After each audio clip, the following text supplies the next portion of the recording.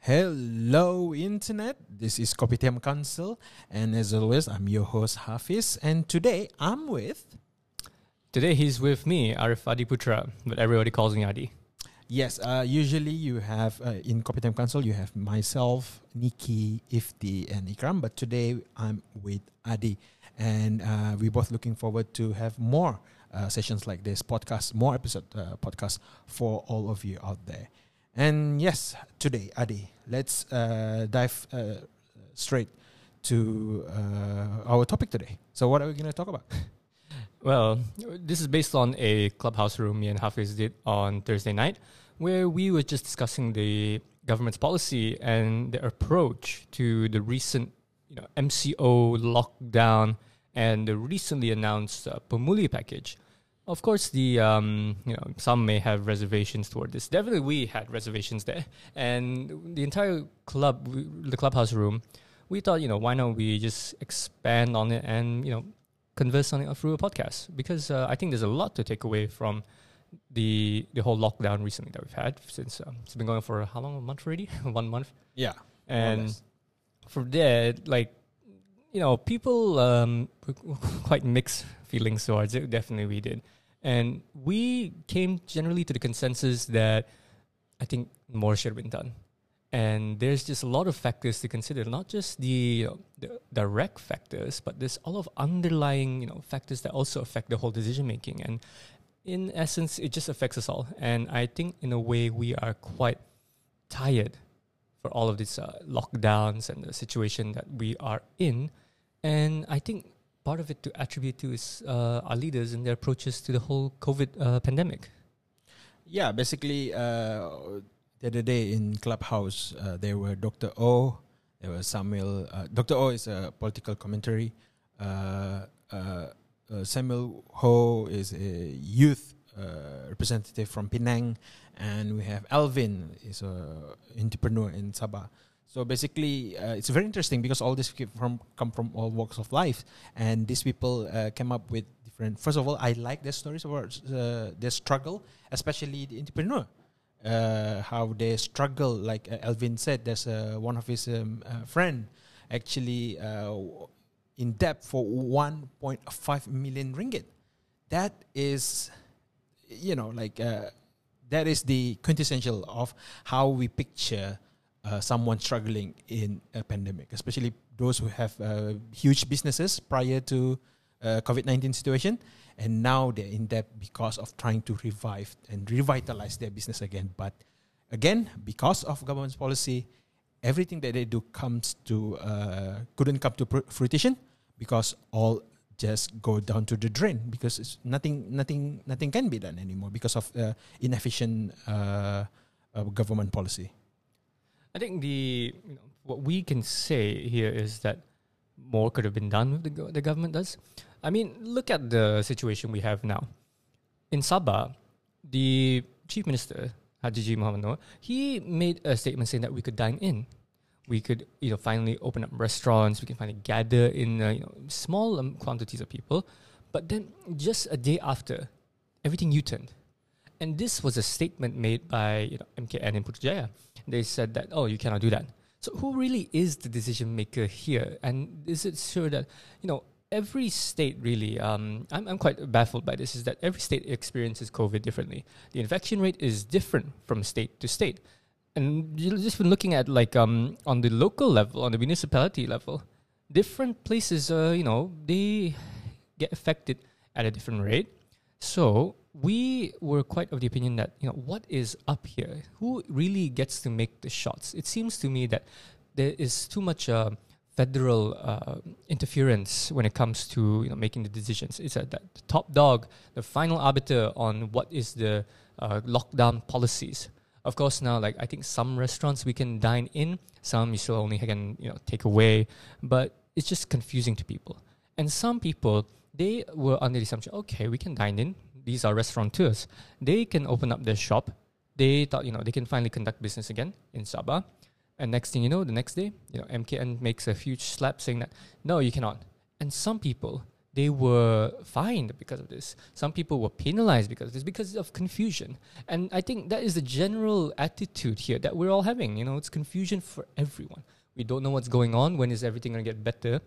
And I think the lockdown. How much was it last month? It was around 7,000.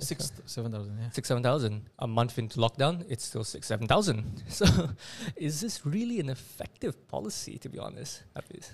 Yeah, exactly. Like what I mentioned the other day on Clubhouse, right? Like we need to stop whatever they were doing because it's no longer working. Like you mentioned, in the start of June, 6,000, 7,000 cases. By the end of 1 month, we spent a month of June in lockdown.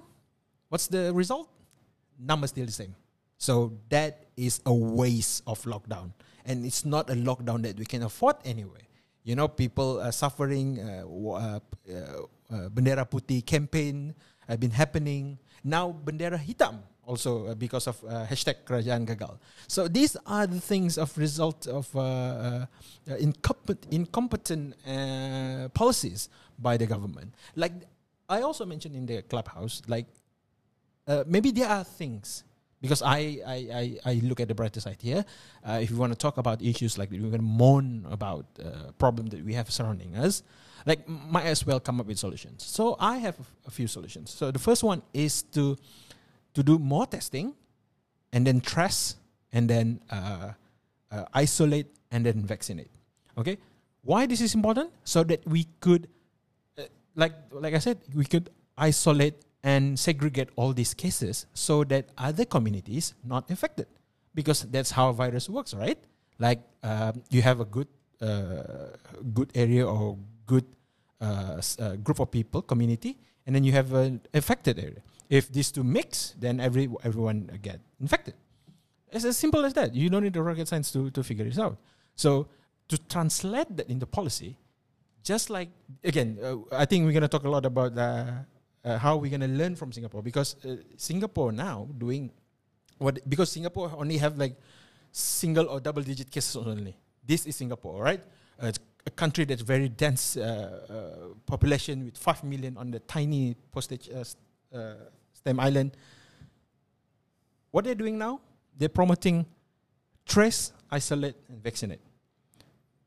They must do a lot of testing throughout the island, and then once they trace everyone, because you get a result, they're going to trace wherever that you go, whether you're positive or not, because with all this different variant now. And then in the end, vaccination. These 3-layer steps working, and we should learn from Singapore. So that's what we should do now here. We need to do more testing, because the only states, or maybe a few, that do a lot of testing, equivalent to WHO recommendation, are Penang and Selangor, or Klang Valley included. So we have 33 million Malaysians, and only these two states doing what is necessary to combat this COVID-19. So it's not going to work. So we need to beef up our testing, especially in states like Sarawak and Johor, where we can see cases rising. All right. Secondly, what we need to do is to segregate businesses. Categorize businesses not based on what is essential and non-essential, but based on their ability to adhere to the SOP. The approach that we're taking right now, we see that from a consumer perspective. So we see essential. What is essential? Something what I need every day. So food, that's why supermarket open. So that's why markets open. What do I need every day? I need money. So that's why banks can operate, even with restricted hours. But if we see from business owner's point of view, this doesn't make sense, because certainly business need to open, right? But different business have different nature of their businesses. So for example, we have cinema. Cinema now have been closed since March. That's one of the first major industry that takes a lot of toll on this, right? So what happened is, if cinema can adhere to the SOP, what is the problem for them to open again? That's the question that we need to ask ourselves. If they can provide segregation barrier, the plastic, the clear plastic barrier, the spaces in between seats, maybe 2-3 seats, 1 meter apart, right? Then why we don't allow cinema to operate? And we have a massage parlor, all right, where almost impossible because the nature of the business requires a human touch. So yeah, those businesses unfortunately cannot. But what are the majority businesses can do something about it? So that's what we need to allow the community, the business owners community, to innovate, find ways, be creative about it to handle the pandemic. We don't need some PDF sent to our Telegram saying from Putrajaya saying that because you are non-essential business, you must close down until notice or so. It doesn't make sense. It's ridiculous. It's ridiculous. So we need to make a different approach. We've been in this pandemic for what? Almost 16 months? No? And what do we learn? Nothing. So I know it's going to be a political comment that I'm going to make, just like, with all the Kerajaan Gagal hashtag. But those people up there need to realize, if I know it's not a thing in Malaysian politics where people just step down if nothing works. It's only happened in Japan or in Western countries. But at least do something else. Listen to the people, convene the parliament, and try something else. Because it's the definition of insanity, doing something over and over again, expecting different result.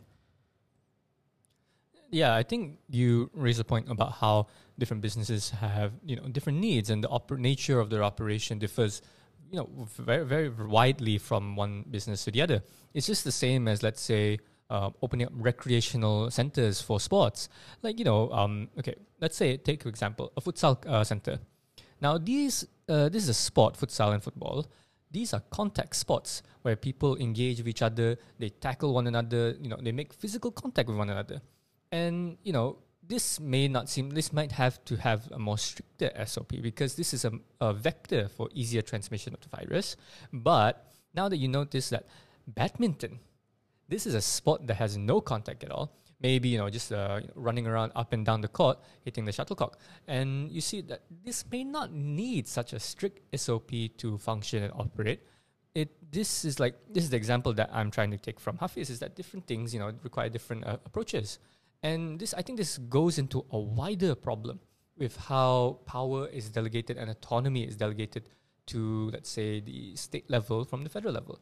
The state doesn't have much agency or autonomy to craft its own policies to tackle the situation that's really on the ground, the reality that is happening within the municipalities, the districts, or the state as a whole. So, because everything, like I mentioned, MKN is the final arbiter. It's left to the elite decision makers at the top level, making all the decisions that we have to accept as like a one-size-fits-all kind of policy. Like when you even though we did last year, the Sabah state government did employ some kind of policy where you're not able to leave from one district to another. Rentas daerah, you cannot exit that. I think that was it's a good step in the right direction. Sarawak was quite adamant in making its own policy to tackle, because different states have different problems, and I think you need local knowledge to tackle local problems. This bleeds into a huge wider conversation that federal is the final decider of what should be done, and I think this is more to a deterrent than a benefit for local government. Because if you, as a federal body, have to oversee all of Malaysia, all 30 plus million people, the population here, that would require a lot of bureaucracy, a lot of accounting, and a lot of data management. And let's be honest here, Malaysia and its culture, looking back at history, we never really had a comprehensive bureaucratic structure or even a sensibility for record keeping. Unlike, China, which had 3,000 years of continuous civilization, their bureaucracy was developed and cultivated over that huge period of time. Malaysia doesn't have that. We never inherited that culture. Of course, some do. They learn from the British, some learn from the Chinese, but this may not be applicable to everyone. This is a sensibility that's only developed within certain few individuals that are only exposed to this, and most of us aren't really exposed to it at all. So, government structures, right? I feel like they're not empowered enough, especially the state governments, to make the shots, to make the call of what should be done. Because, like I said, local knowledge for local problems. And if you don't let them, innovate in a way like how businesses do, it's just going to be one person making the decision based on, let's say, a report they received that this district had this many cases. What do? Okay, we do this, and then suddenly it applies to everyone. Why should Sabah, with a lower infection rate, have to follow the exact same SOP, standards of procedure, that, let's say, Selangor does? They have a much denser population. The nature of transmission may be different. Maybe it's, easier because denser, people are more in close contact, going through the public transportation. Over here, it's more spread out in a way. So I think, decentralizing certain, come on, let, trust in people, delegate certain responsibilities to them, and let them find a way to tackle it. And, if it doesn't work, the people still hold the government accountable. That's why I think I notice this whole paradigm shift. I see more engagement than ever before between politicians and its constituents. Maybe that may not be the case. Maybe this is just window dressing. Maybe this is just for publicity's sake. But I noticed this to be the case. And let's take YB Ginger Fung as example. The YB for Luyang. I noticed on his Instagram page is that he always he identifies certain people in his constituency in need, like with signs saying that we need help, we're a family of 5, we are starving and stuff, and so on and so on. And he goes on there and just finds out what is the problem here. And he, identifies it. And he distributes the right necessities to help alleviate certain problems that this family has. Now, this is one example. But it shows that there is a conscious effort that some leaders, political leaders, are willing to engage more now. And I think this is a good step in the right direction, even though the challenge of COVID is very monolithic in a way. But I think it's cultivating a newer sense of identity with how people and politicians engage with one another. Yes, I think what COVID-19 does to Malaysia is expose whatever problems beneath all this time that hidden from our naked eyes. For example, like you said, how we can trust the local authorities to handle the pandemic.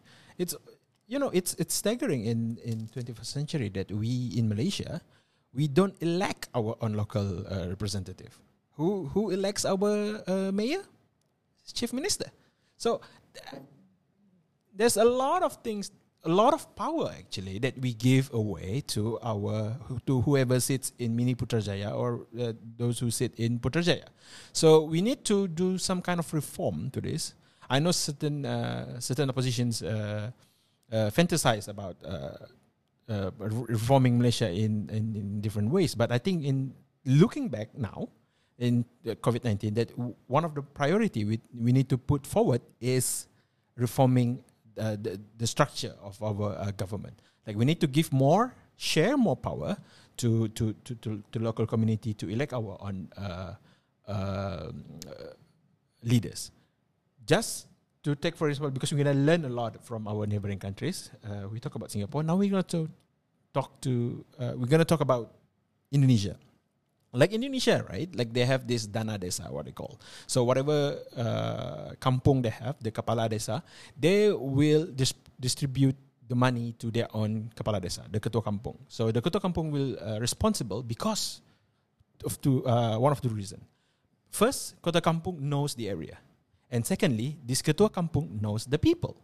The ketua kampung would know the head of the family for every family they have in that kampung. If there's a 1,000 family, no. So this is the man that you would trust to take care of, let's say, kampung A. So using this template, why don't we apply that to a larger scale? So like for vaccination also, right? The program like, we troubled to set a pusat pengagihan vaccination, pusat pemberian vaccination, PPV. Yet what we're struggling is to create a mega size vaccination center instead of doing something very small but more in rural areas, in local communities, something very close to people, so they don't have to travel all the way to SICC or to UMS to get the vaccination. So these are the kind of approach to speed up vaccination center. I know we already hit 2,500 jabs in a week. I'm not so sure the numbers within this week because the supply is quite lag behind. So there's another issue to this, why we are very slow in giving vaccination to our citizens. But point aside is, we need to get the structure right. If we don't have the structure, like you said, it's gonna cost us in every situation that we have.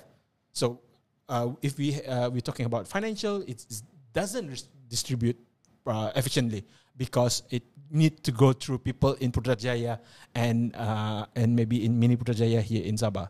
So if we go through those people, you know what happened to those money, and when it goes directly to the people that we attended, it gonna be more efficient. As simple as that. So how we gonna work? It's really important to maintain the integrity of how to balance the ideation and also the implementation. Otherwise, we're gonna stuck in a limbo where we talk our politicians stroking their ego every day on media, saying that, we've done this, we've done that, we've done this, showing numbers and data, but yet on the ground doesn't translate as such. So whether we want to play the game of blaming others, like, because of the EU that is hogging all that's part of the problem. But also part of the problem is you don't have a proper structure to distribute vaccines. That's the end of it. It's as much as we should acknowledge that there are external factors, but look at ourselves and see deep in the mirror what's wrong with what we are doing. If we don't learn this after being in the pandemic for 16, 17 months, I think nothing can teach us a lesson. I think we need to go to civil war, I guess. We need to suffer like in the World War II or World War I to learn something out of it.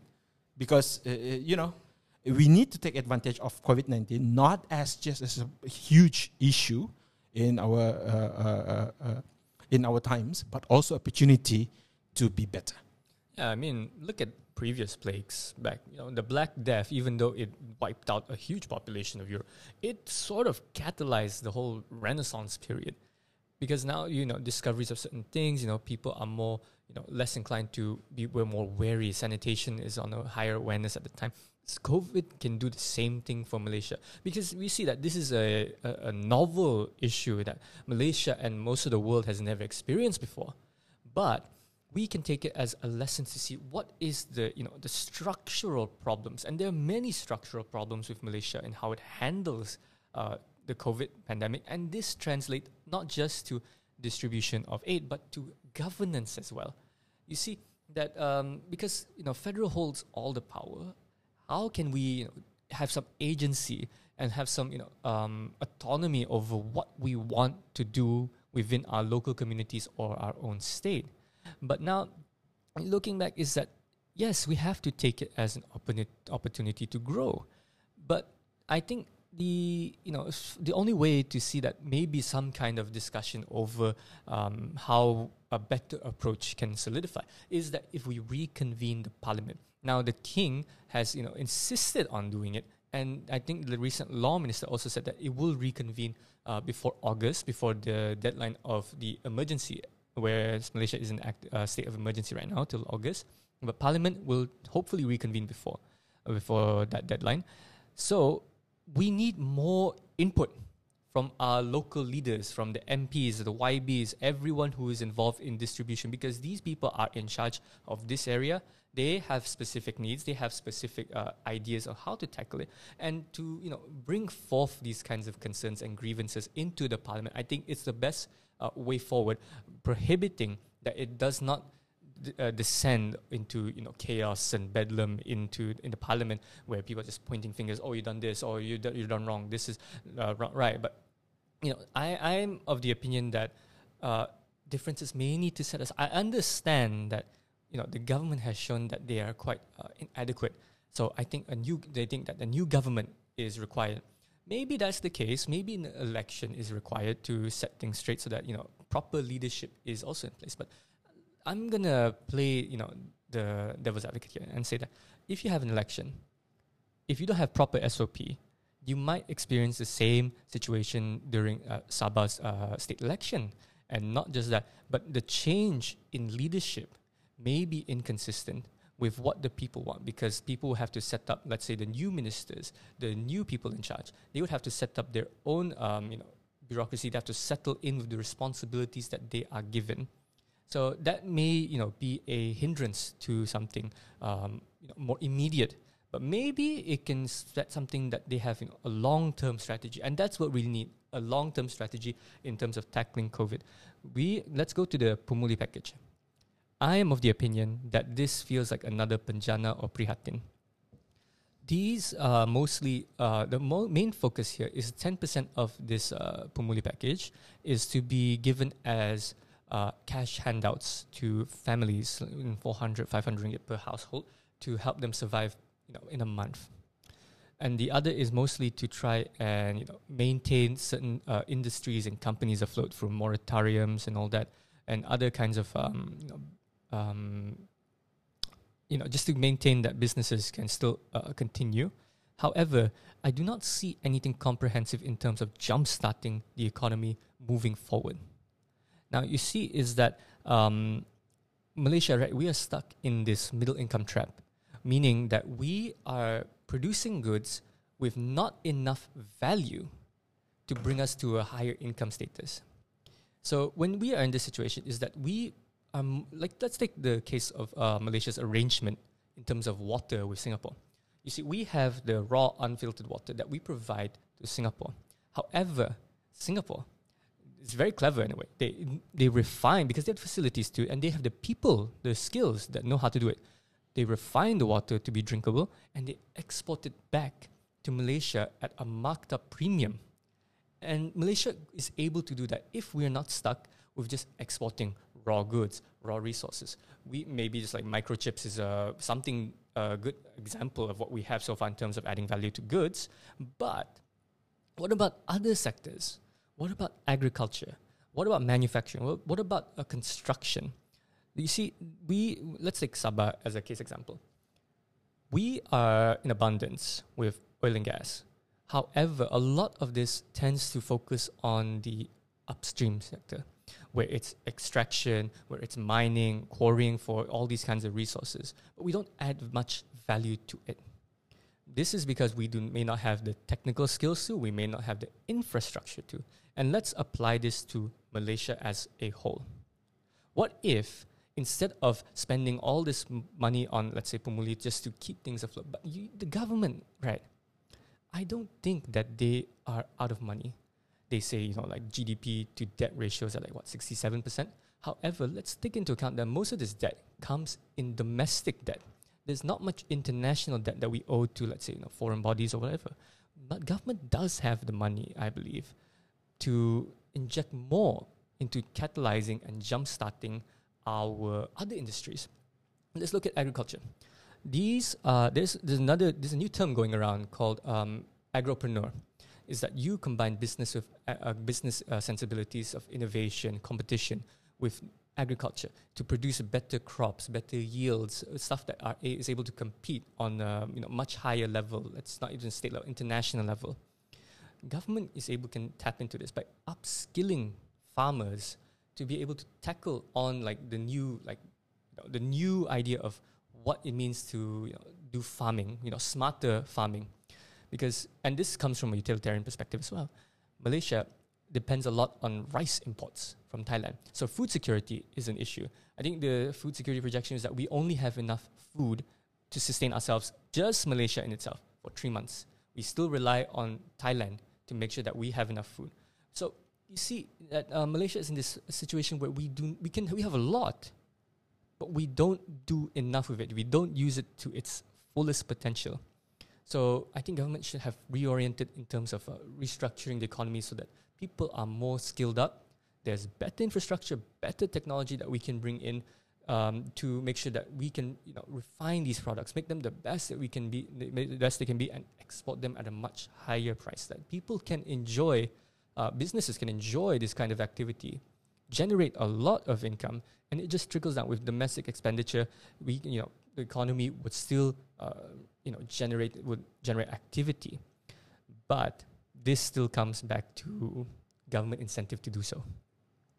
I think that in order to see a plan like this, if it ever comes to fruition, the most positive, perspective I can give is maybe a plan like this will only roll out, let's say, the first quarter of 2022, and that's still a long way to go in general. Yeah, that's very interesting. You brought up agripreneur because this is something what I heard also about youth, right? Like how government allocates their fund on certain policies. Like for example, government already subsidizing a lot when it comes to prison. All right. So I think if I'm not mistaken, it costs government 30 ringgit a day for a meal. So if you imagine how many prisoners that we have in our own prisons, all this is money, right? That need to be accountable for. And what I'm saying here is, what if this money, because because people go to prison for various reasons, all right? And most people, some of these laws that we, related to drugs or this, I don't want to say it's a misdemeanor, but it's something, like in certain countries, it's not even a crime. It's not an offense, but it's considered jailable here. Isn't it? Yeah, like homosexuality. People being charged because of media freedom, something like that. So it's very ridiculous that in 21st century we still have this. But put that aside, if we rechannel this money into what if, because crime always related to economy, right? What if this money be given to young people, no question asked, interest-free, to start something, all right? Let's say like maybe 5,000, 10,000. Regardless, whatever they're trying to do. Maybe they want to be a streamer, they want to be agripreneur, like you said. This money can be utilized to create more value, which, what you mentioned just now, more like how we can value added to this, right? Because innovation doesn't come from government bodies. If you look at the world history, innovation never comes from something very established. The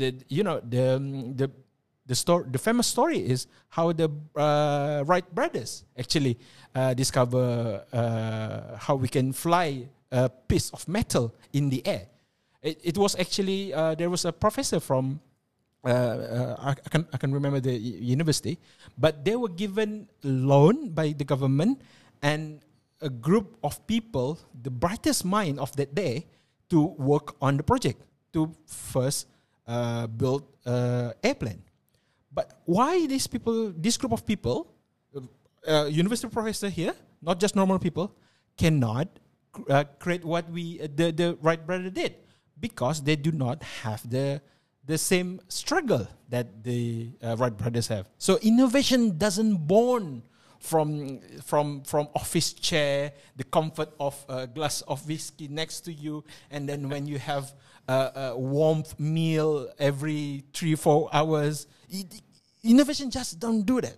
We need to learn from that because it's something that very something that our community overlook. Like we exchange our struggle with temporary comfort. So with this mentality, right, we need to give people opportunity to take on their struggles. The like you said, with all this money, they can be a agropreneur, do what Azizul do in Ranau. By the way, Azizul producing a lot of vegetable from this hydro. It's not hydroponic, something incorporate with fish and vegetable, which is very, very good. So his business is growing. Why cannot we produce more of Azizul? So this kind of idea needs to be implemented, and the government needs to see this pandemic, instead of giving one-off, why don't we give allowance? Here, I'm talking about universal basic income. Maybe this is a time for government to do that. Like you said, we have the money. It's not like we don't have the money. But I don't know why they're hesitant of helping other people. Maybe this is, again, a clash of, interest between the stakeholders. But that's a different topic for a different time. So, again, like I said, we need different strategy, not just tackling COVID-19, but also all the problem as a whole. Yeah, it's just more like putting band-aids on cracks as they show, instead of finding like what is making the cracks. Correct. Like, I'm sure there's a lot of people like Azizul out there. And, look, you said in history, there's like government never really is the one that innovates. It's the people that innovates. However, they will always, this is only because they have the patronage of government institutions or private patrons. Let's look at Leonardo da Vinci.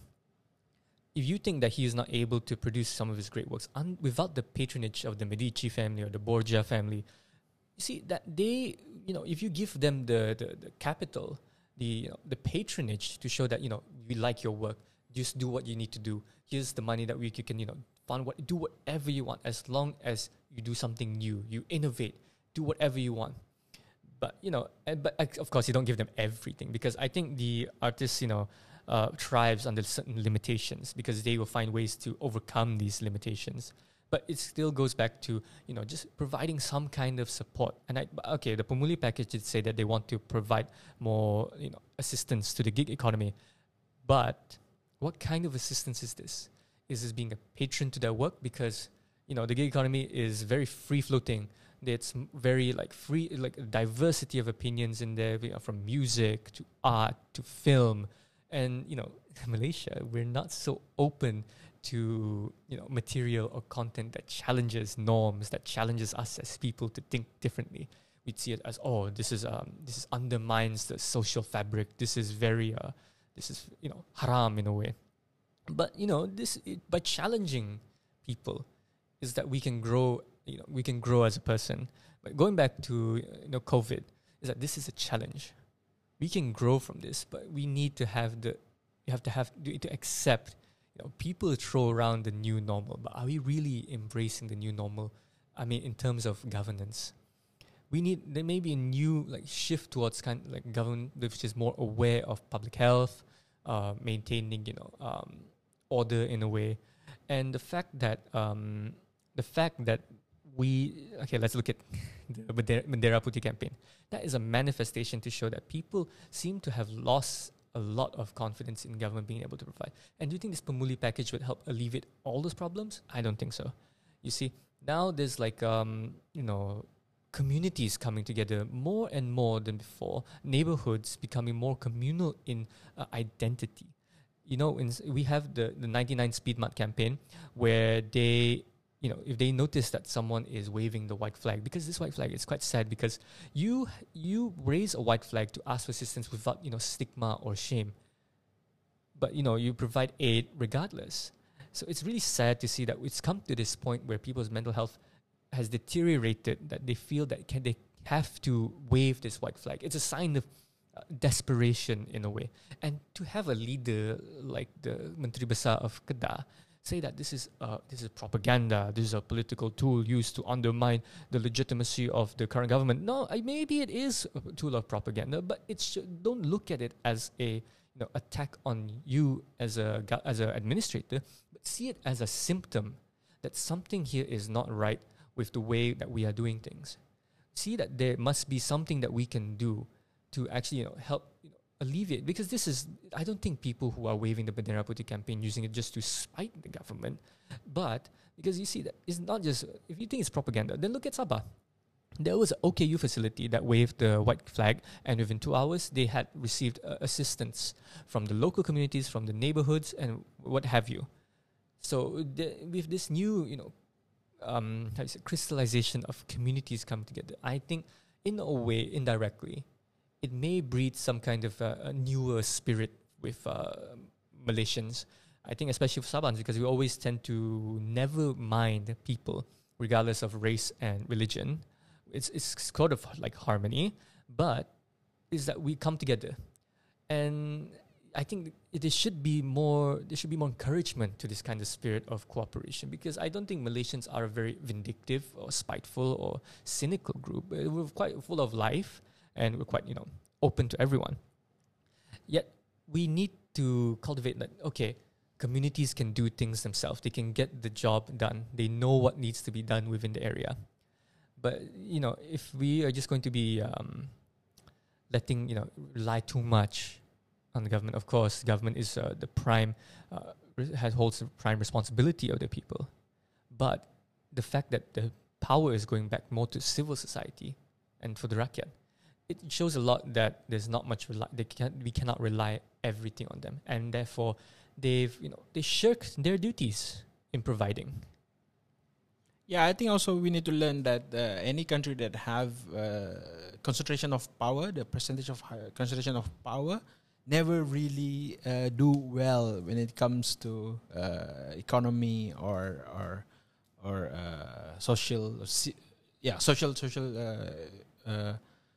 issues. Because look at all this country who actually oppress their own people, who have too much power on their hand, and then just because absolute power corrupt absolutely, right? So that's why we need redistribute the power that we have right now in the form of a better structure, so that a lot of people can partake in this decision making. All this SOP, all this incompetence decisions have been made only because a handful of people involved in that room. What if they open the door, let a lot of NGOs, NGI comes in, bring their voice in, and then we can tackle this together. Like, the more the merrier. The better we can brainstorm this solution for us, because we know our own place. So why don't we utilize the brightest mind that we have? I'm sure you would lead the country anyway, but what is the harm of sharing the responsibility to just listen and open up to whoever that we think could provide a solution? I guess that's it for this episode. I think we're running out of time already. Yeah, it's been we try to make it 45 minutes for each episode, and definitely certain of this topic that we lightly touch in this episode gonna have their own episode, but that's another time for another day, right? All right. So just as a closing remark, like Hafiz made a good point. Share the power. The government doesn't hold the monopoly on good ideas. And a wise person knows what they know, but also knows what they don't know. And so they seek assistance from people who know better. And with that said, just want to say, thank you for everyone who's listening. If you're still tuning in or dozed off already, we appreciate, listening, because we feel like, we just want to say something really, give our 2 cents into the hat. And if you like what you hear, follow Kopitiam Council on Facebook and hopefully on Instagram. And if you want something more informal, me and Hafiz usually are on Clubhouse. Well, I mean, usually there are formal sessions that we have. Like last Thursday, it's quite formal, and we usually do have informal sessions. Like just everyone comes in, chit chat, whatever they feel like on specific topic. And if you really want to get in contact, that's the best way we can have a good discussion with each other. And with that said, I'm glad to finally be on Kopitiam Council and hope to do more episodes, hopefully expand on things that we've touched base on in this episode. Yeah, also on top of that, I would like to say that we will be also creating a Telegram channel so we can interact more with our audience out there. And also, we are open to any suggestions, topic that you would like us to talk about. So any topics, global or domestic, we are open to it because Adi and I just, passionate with current issues and all these topics. So with that, I think it's goodbye for now and see you guys on the next episode. Yeah. Thank you, everyone. Bye bye.